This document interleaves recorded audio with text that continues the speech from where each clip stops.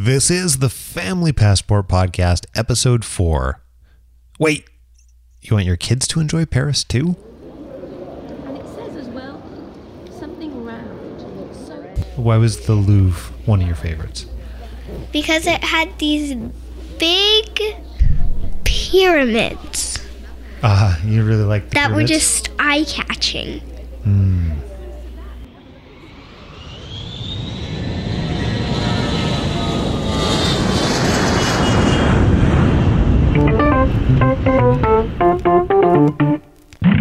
Let's get your adventure started. It's the Family Passport Podcast. Join the Barlow family as they travel to Portugal and Paris in this season of FPP. Let us show you how to get your travel on with kids.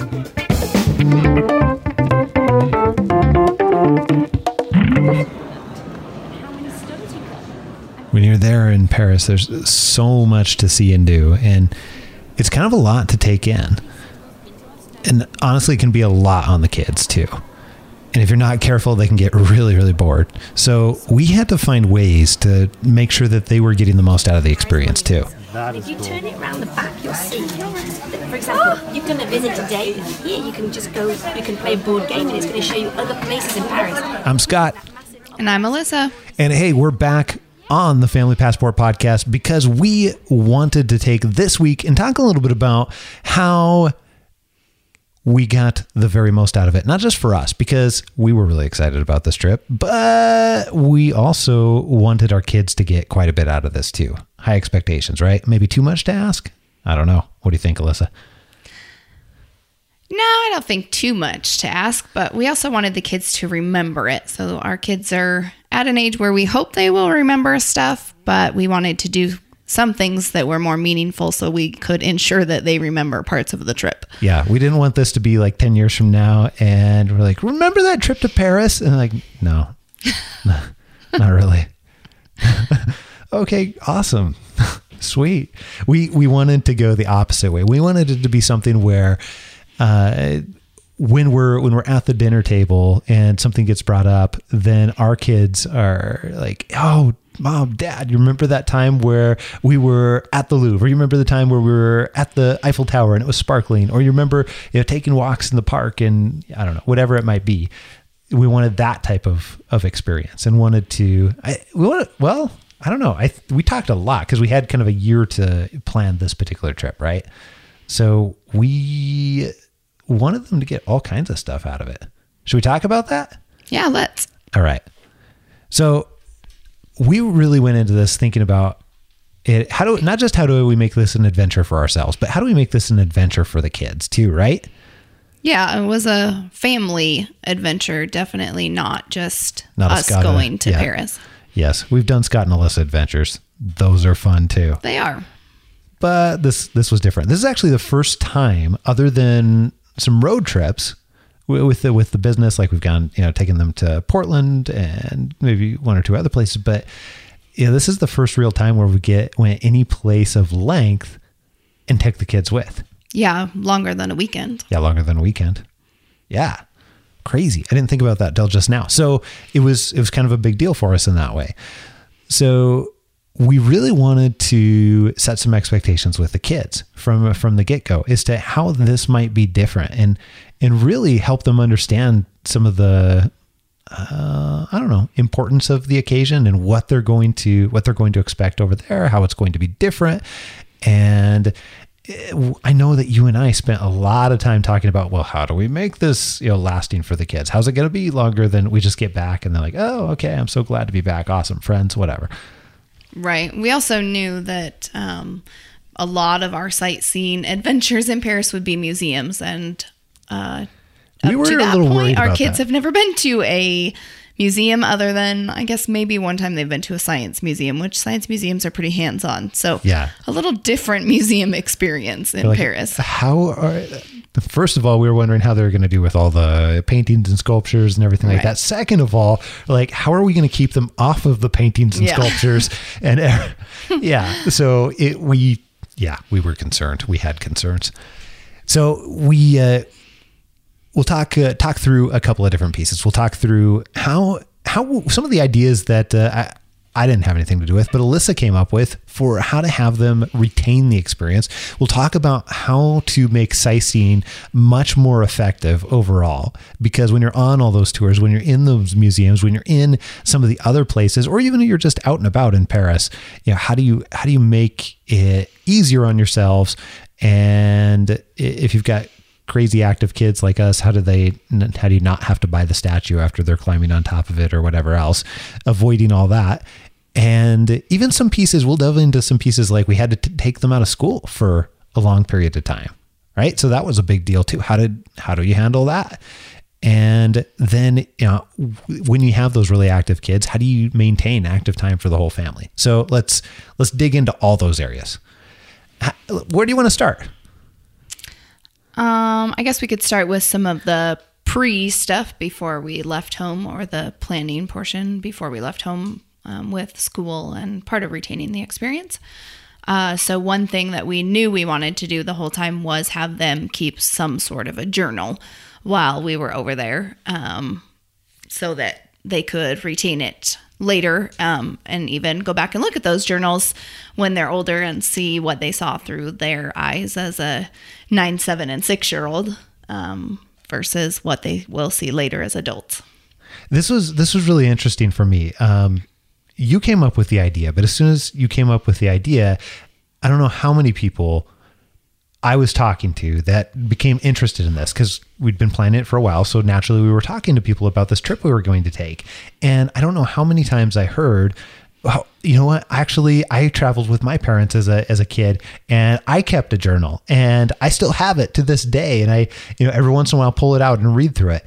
And I heard that multiple times from different people, where it really helped them internalize the experience. And 20 or 30 years later, this was a big deal for them and something that they recommended doing. It's like, oh, actually, my wife has already thought about that. So that's awesome. Thank you for saying that. Now we're definitely going to do that. So I thought that was really, really cool and encouraging that so many people had great experiences with that along the way too, because this was obviously the first time that we were having them keep this type of journal, right? Right. So I think some other reasons too that I was really interested in having them keep a journal was we were not sure how we were going to maintain routines over there. Right. Like we spent a lot of time talking about that. I was a little bit worried about that because I'm like a small child, and if you get me off my routine, then I can barely handle anything at all. So large concern, right? But then for them, I thought it was really, really cool because you had them every single day writing in their journal. And first of all, let's give you a little bit of background story to Alyssa's background here, because what was your first profession out of school? I am a recovering teacher. A recovering teacher. Ooh, you slipped in the recovering. I know. Why the recovering? It's still in there somewhere, but just not now. I teach in different ways now. Now you get to teach in different ways. Yeah. Yeah. So fitness instruction, jazzercise, journal teaching. We do a lot of things around our house that if you saw them, you might think, oh, I bet a teacher did that. Yeah. So, okay. You can tell a teacher lives here with us, and a teacher took a vacation with us or took a trip with us too. You can tell. So yeah, you taught for 8 years, and you can't entirely leave that behind. And I think that works out really, really well here, especially in this type of case. So from a teacher's point of view, why were you interested in having them take a journal or having those types of routines in the first place? Well, we knew we definitely needed to maintain some sort of school routine while they were gone, although their teachers, which we'll talk more about this, were very accepting and willing to let them go on this adventure and understood that they would be getting a lot of real life and real world experiences that you can't learn in a classroom. We still wanted to keep them up on school type work. And, I know as a teacher that skills are lost when you don't do them, especially at the ages our children are at, kindergarten, second grade, and third grade. So, journaling, writing is a great way not only to document what's happening to retain it, but it also continues your skills in reading and writing, and oftentimes a lot of other things. Yeah. So here, small story here. We had fully anticipated taking our kids out of school entirely for this trip. Like, we're planning up to it, and we're kind of worried about that at first too. It's like, okay, well, what if they say no? Like, yeah. And honestly, at first I wasn't worried about that, except for people kept asking over and over. It's like, should we be worried about this? Or like, you're really going to take your kids out of school? Really? You're going to do that? Is that even possible? Can you just do that? People were really worried about it. So it's like, should we be worried about this too? So we went in and we talked to their teachers, right? And every single one of them had the exact same response. What did they say? They all said, we're happy to let them go. This is a once in a lifetime real world experience, and you can teach them more over there than they will ever get in their classrooms. Oh yeah. It wasn't just a, yeah, I guess you can go do that. It was yeah, please take them. They're going to get a ton out of this. And yeah, I think we had multiple conversations along the way, beginning of the year, right before we left, etc., where we asked, hey, should we take some work with them? Should we do anything else? Like, no. And so we settled on keeping a journal, and you were doing some math and reading and other things with them too. And one of the nice things about, well, I don't know, we own a lot of computers because we run an internet-based business, right? So we had multiple computers over there, and they could do a lot of their math and reading right on the computer. There's so many cool apps, and I don't even know what to call them. You're the teacher. I don't know. What is all that stuff? It was awesome. Yeah. So if you're doing something like this, for sure, check with your teachers, and they can give you, our children's reading and math programs. Actually, they could access online. So all we needed was the computer and internet, and we could get them into the things that their classmates were doing in the classroom at the same time. So they actually didn't have to miss any of those pieces. But even if whatever curriculums your school uses, if they don't have access to those, there are so many educational websites. Our kids happen to have iPods, intentionally, sort of. Intentionally, sort of. Whoa. Back up. Explain. There is a story behind the iPods. How did the iPods come to be?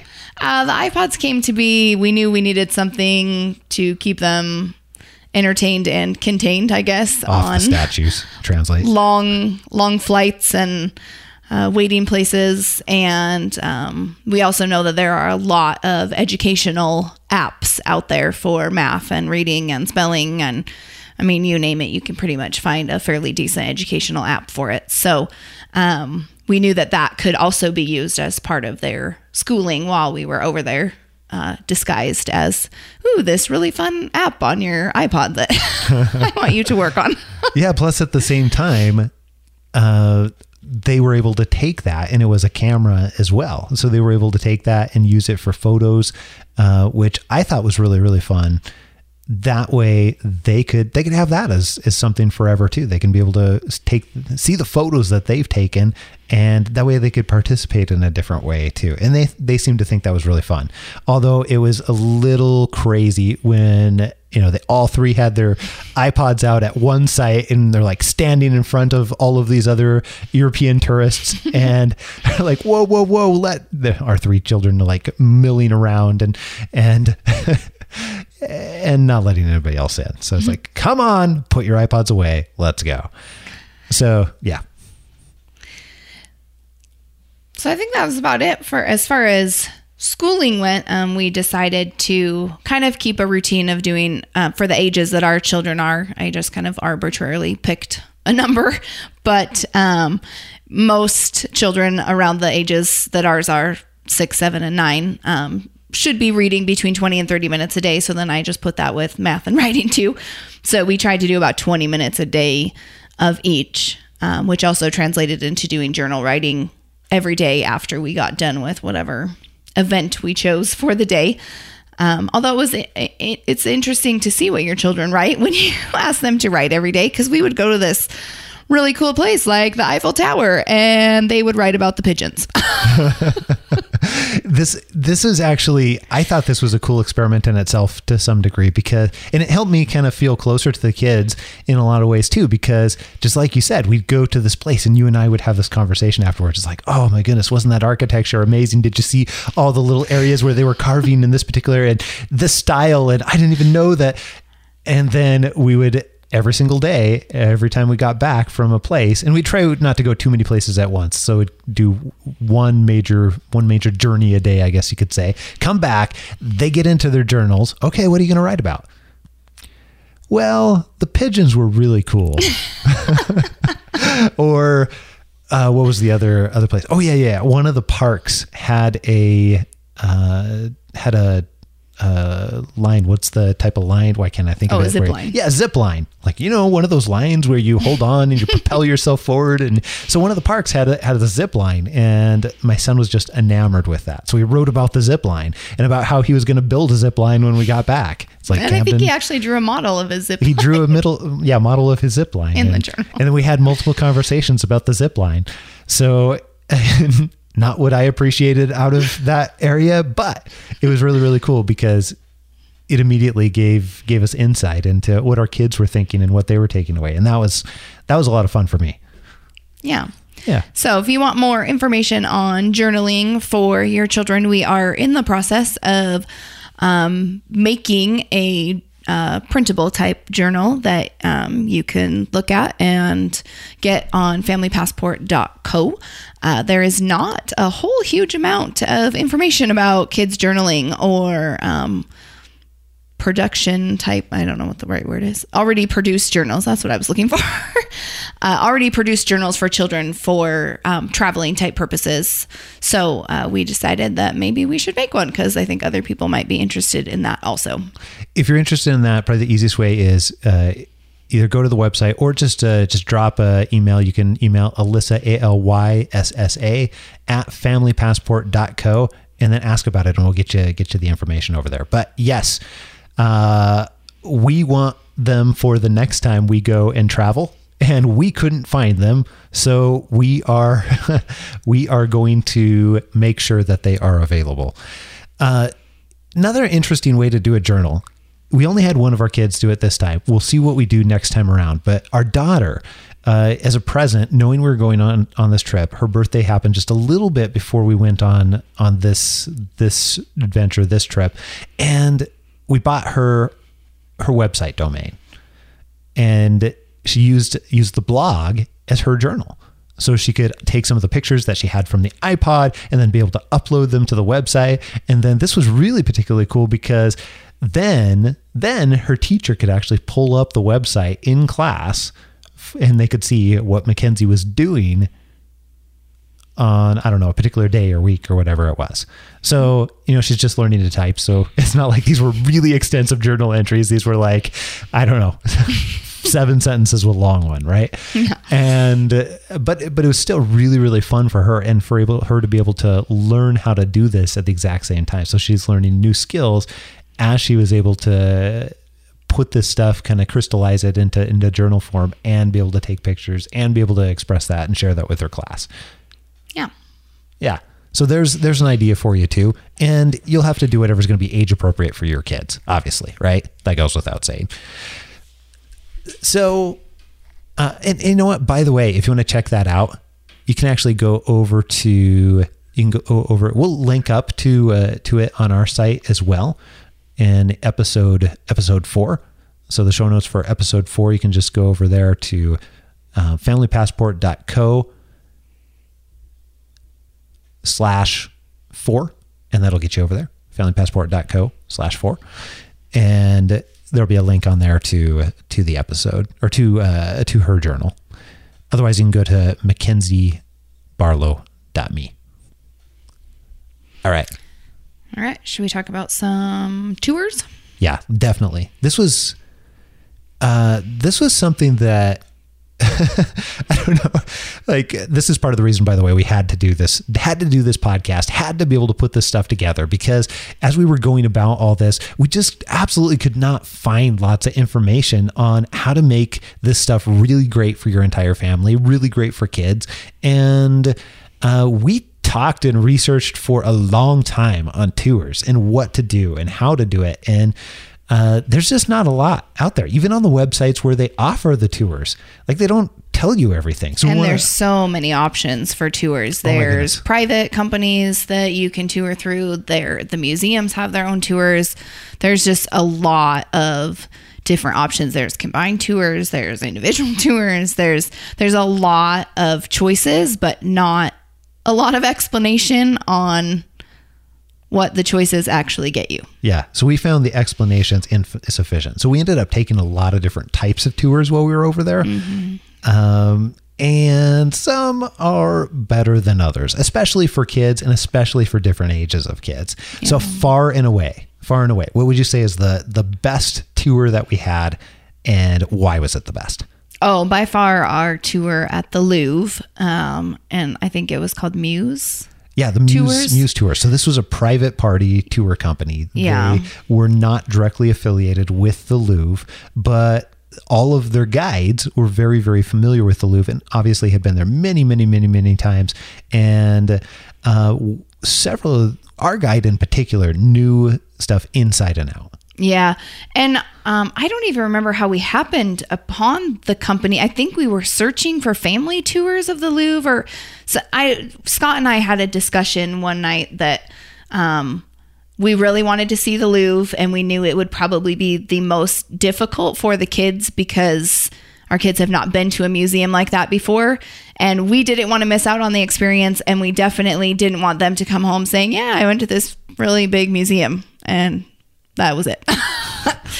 So we knew that was the one museum that we wanted something that would be meaningful. And I don't remember how you even happened upon this tour company, but many hours of Googling in a variety of different ways eventually returned this company that happened to have not just tours and not just tours of the Louvre and not just tours of the Louvre for kids, but get this, a scavenger hunt style almost put the puzzle together type tour where you go through the Louvre and your kids go through the Louvre and they are not just experiencing it, but they're excited and they're having fun and they get to actually participate rather than just observe.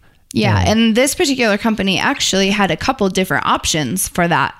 We chose one that was a detective clues, which basically was an overview of all the really big pieces at the Louvre. But there was also ones that were specific to different sections of the Louvre. I think one was called like a Nile tour, like going down the river of the Nile, similar format, detective type thing, but it was centered in that one specific area of the Louvre. There was also one that was specifically centered in the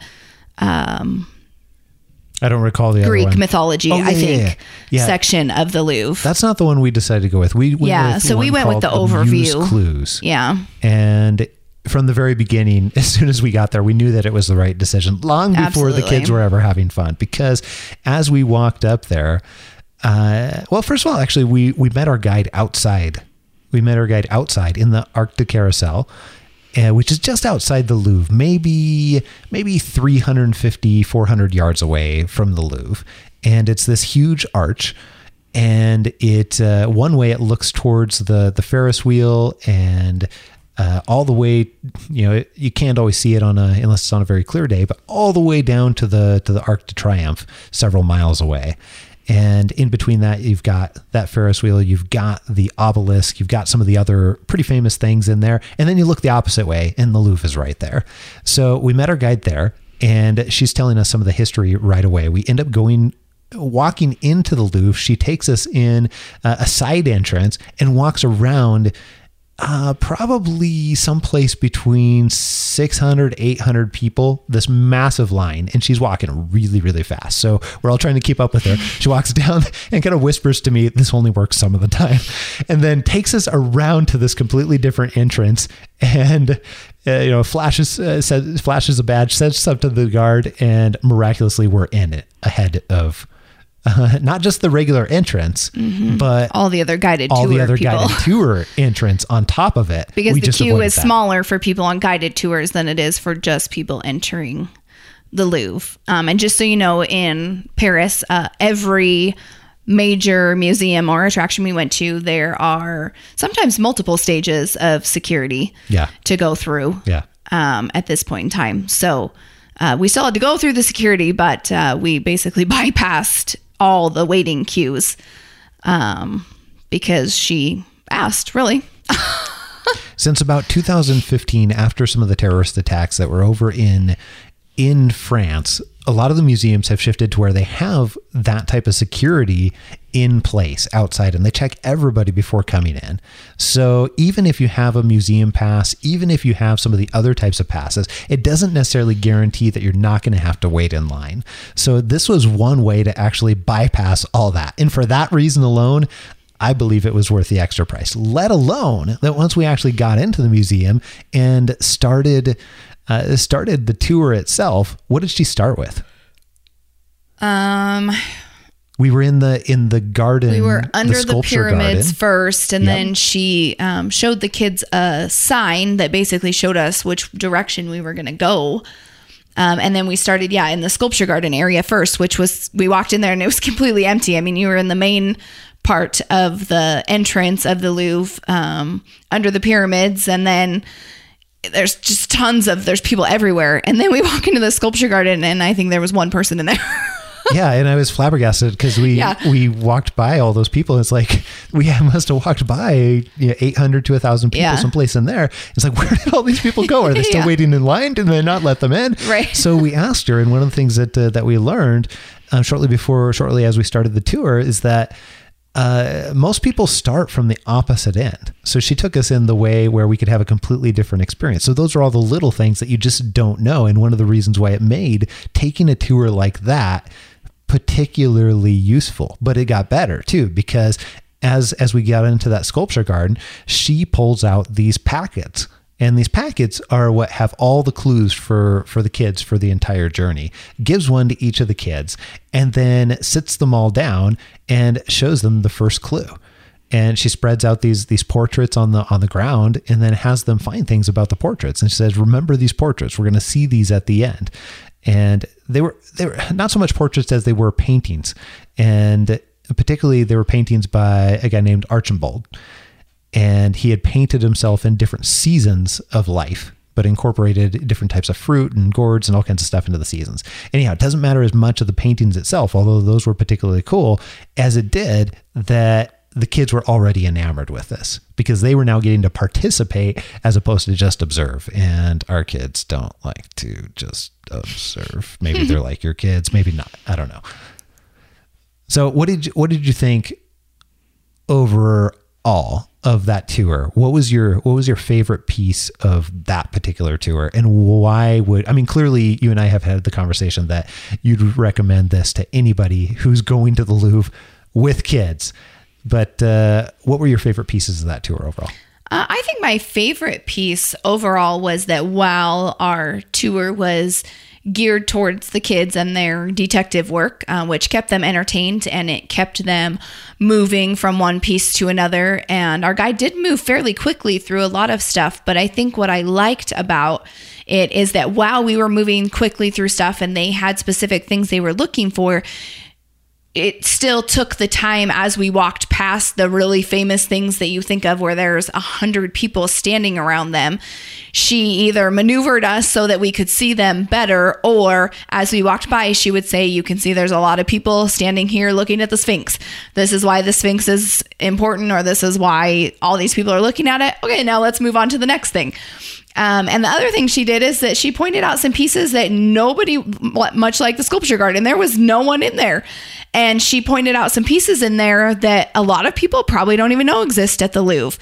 And then the other one, the oldest piece of art in the Louvre, which I am sure most people walk by and think, why on earth did they put this piece of art in the Louvre? That's nice. I can't believe that's there. Yeah, because it does not look like anything. I mean, it looks like a piece of clay that a young child may have molded or something. It looks like Grayson made it. Yeah.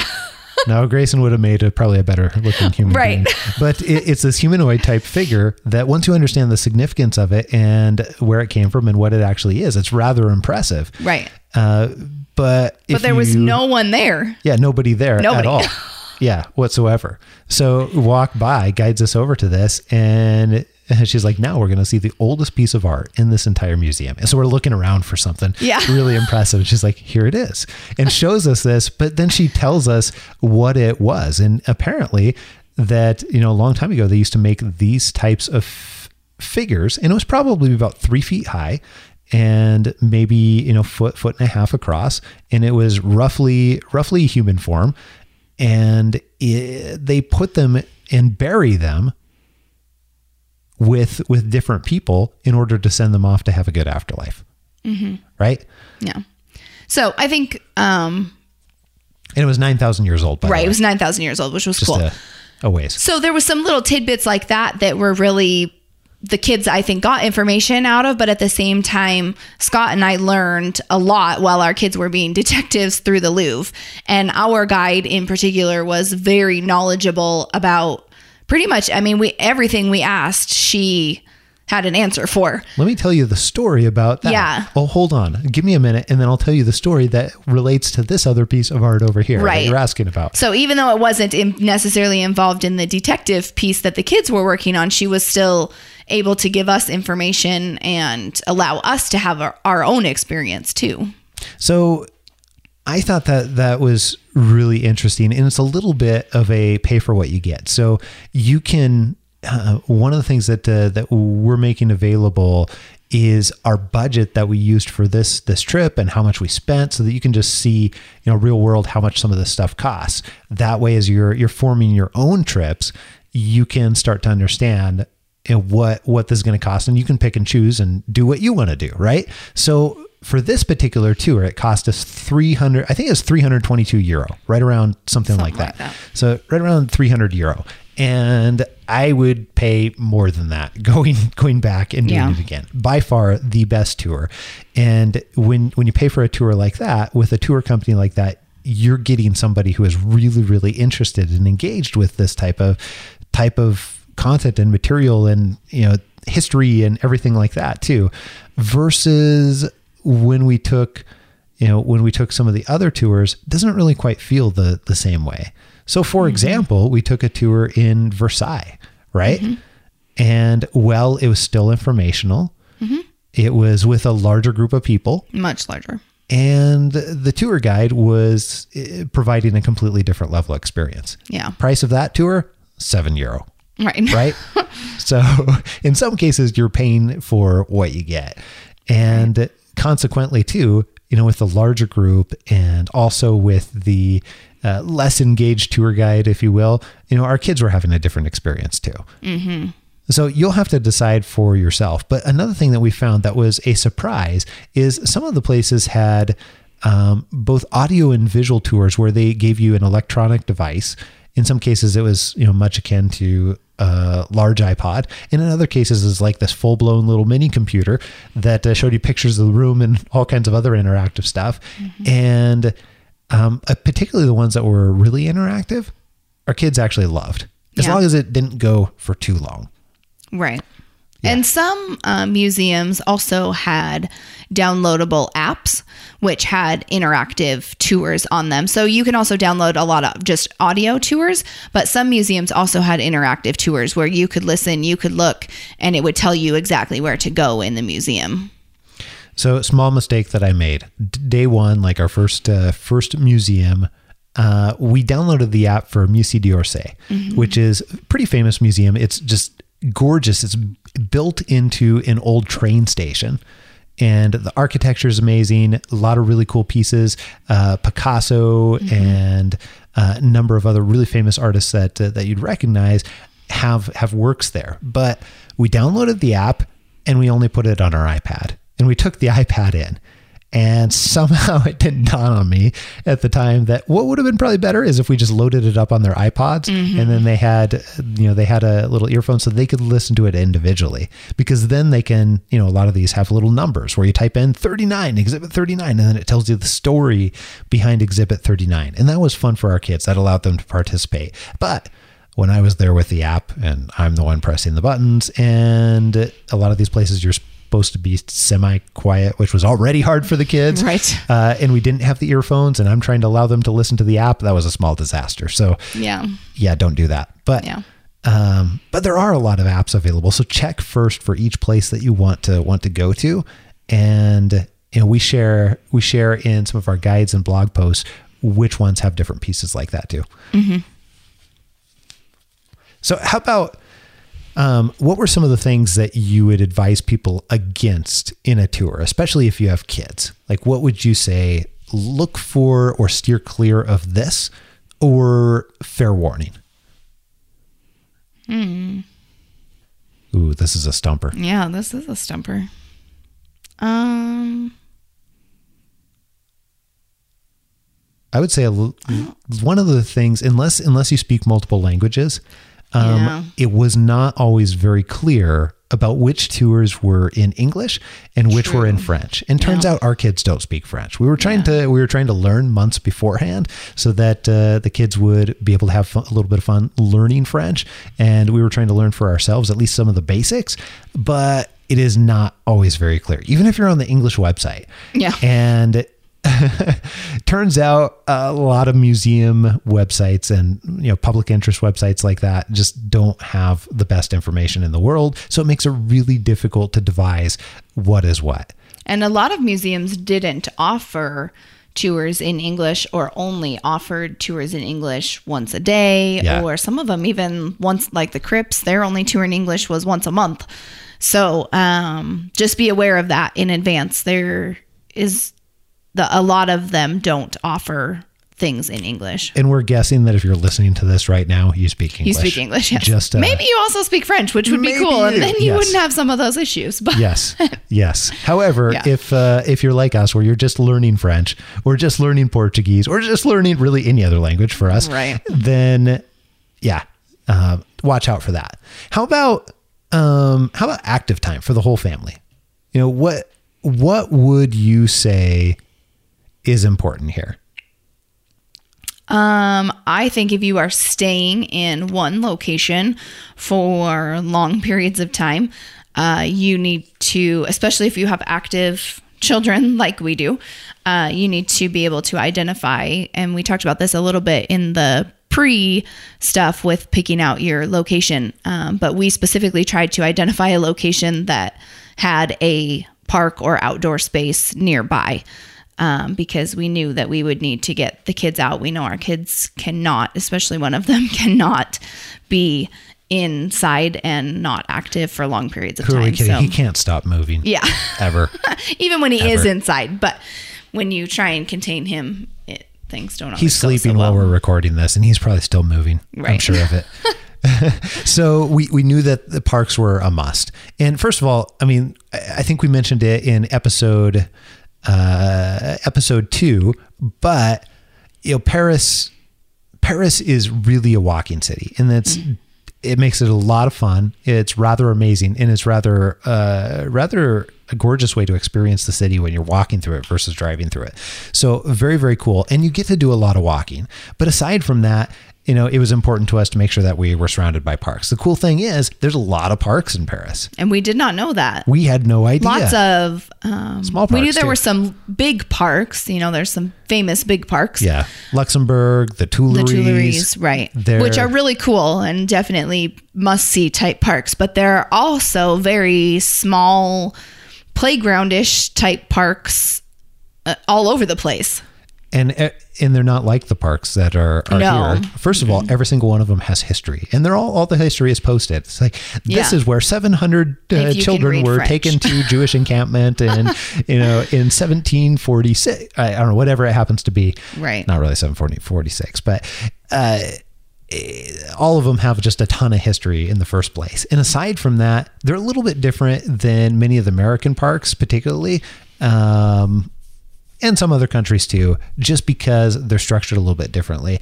Our kids loved them in particular because everything was climbable. There were lots of ropes, lots of obstacle courses, and just a little bit different in general. Yeah. Also, if you have not been to Paris, there's not a lot of grass in Paris. That was new experience for me, I guess. I did not. I associate parks with grass and playgrounds. Big open grassy spaces. Yeah. They do not have much grass there, and in the wintertime you cannot step on the grass that they do have. Their grass is sleeping. We'll have you know, it is sleeping. So yes, don't step on it in the winter. Do not step on the grass. It's for looks. Yeah, only Very for much. looks. There are lots of trees, lots of beautiful trees. I can only imagine what it looks like when the trees are actually blooming, since there was nothing on them at this point in time. But lots of beautiful trees within the parks, but not much grass. Yeah, so a little bit different, just to know what to expect, but would definitely recommend visiting not just the big parks, but going out and finding the little parks too. Particularly because if you want to actually get involved in Parisian life, then this is a different way to be able to experience it too. Because when you're at the Eiffel Tower, you're there with a ton of tourists. You're there with some Parisians too, but when you're at the parks, it's a completely different situation, particularly the little parks. And you're there right alongside Parisians who are there with their kids. And even in some cases, we realize that because there are a lot of schools over there, their school system is quite different than our school system. A lot of their schools do not have playgrounds, so they take the kids to the park to play instead of a playground at the school. So we actually we learned about halfway through our trip, there was a Montessori school right across the street from the park that we were playing at every day. Every day we saw all these kids at the park. And we're like, man, all those kids are school age kids. Why are they at the park in the middle of the week? And come to find out, it was because it was their lunch break every day while we were there. So we started going during that time. So that our kids could have some interaction with them. Yeah. Very, very cool. So something else to be able to consider, and it became a game for us, particularly for our kids, to see how many parks we could go to, how many different types we could visit. And they named all the parks, every single one of them. Mm-hmm. Oh yeah.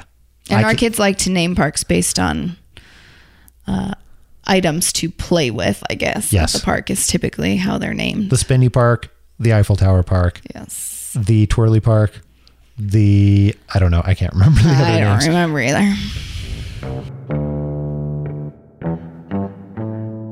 I like the one right across the street. The park that was really close by to us? Yeah. What did you call that park? The Eiffel Tower Park. The Eiffel Tower Park? Why was it called the Eiffel Tower Park? Because it had an Eiffel Tower. What did you do on that Eiffel Tower? I climbed it. It was a pretty cool park. What else did we do at that park? We did an obstacle course. We did do an obstacle course, yeah. There was this one by a place, it had a big giant plate thing that spun around with us on it, and also it had hammocks and other bouncy things. They had lots of new toys that I've never gotten to use. They had lots of more things that bounce and spin around in circles. They were different because they had less toys and more park area, and the toys were like a jungle gym. What do you mean by a jungle gym? Like you could climb all over all of them? Yeah. Yeah. But like here, some of them you can only go down or up, some of them. You could go everywhere on the ones in France, right? Uh-huh. Yeah. They were very climbable, huh? Yeah. Okay. So if you're going and taking the kids, then these are some of the things that you want to consider. If you want to be able to get all of these pieces, then I would head on over to familypassport.co/4, and then you'll be able to get all the things that we're talking about, all the links from this episode, everything that we've mentioned here, and at the same time be able to sign up for our adventures, keep pace with us, and be able to get tips and tricks. So do that. Plus, if you haven't already, subscribe to the podcast. All right. Until next time. See you then. Adios.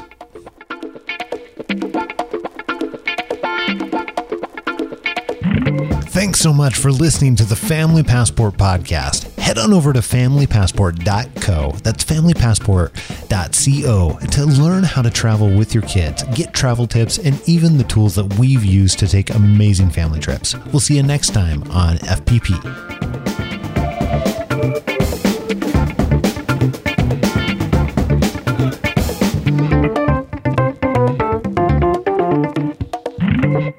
What else did you like about the parks? Which one was your favorite park? What was the garden park we went to? The Moorish garden? The Tuileries? No, the other Luxembourg one. Gardens? Yeah. I liked that park Why'd you like that one so much? because it had a zip line. It did have a zip line. That And was pretty cool, huh? What did you like about the zip line? well, for one thing, there was no harness. That was kind of awesome, huh? Yeah. What was your second favorite park? What was the one that we went to? The one by our apartment that was 10 minutes away from the hippopotamus? Oh, yeah. You guys called it the park with the spinny thing. Yeah. It was... Why did you like that park so much? What did it have? Well, for one, their swing was different. In some places, it was chained to the ground. In this one, it wasn't. But these weren't like the thin, skinny swings. They were like long and fat black swings with ropes hanging from the structure, the play structure. Yeah. Yeah. That's pretty cool. Yeah. You You went to- were there too, Dad. I know. You were there the whole trip. Yeah. Did you have a second favorite? Yeah. The one and the house was closed at 6. No, 5. Yeah, the small park. Yeah, we missed that one the first time, huh? Yeah. I loved it. You loved it. What was different about the parks in Paris compared to the parks here? They didn't have that much swings. They didn't have very many swings. They didn't.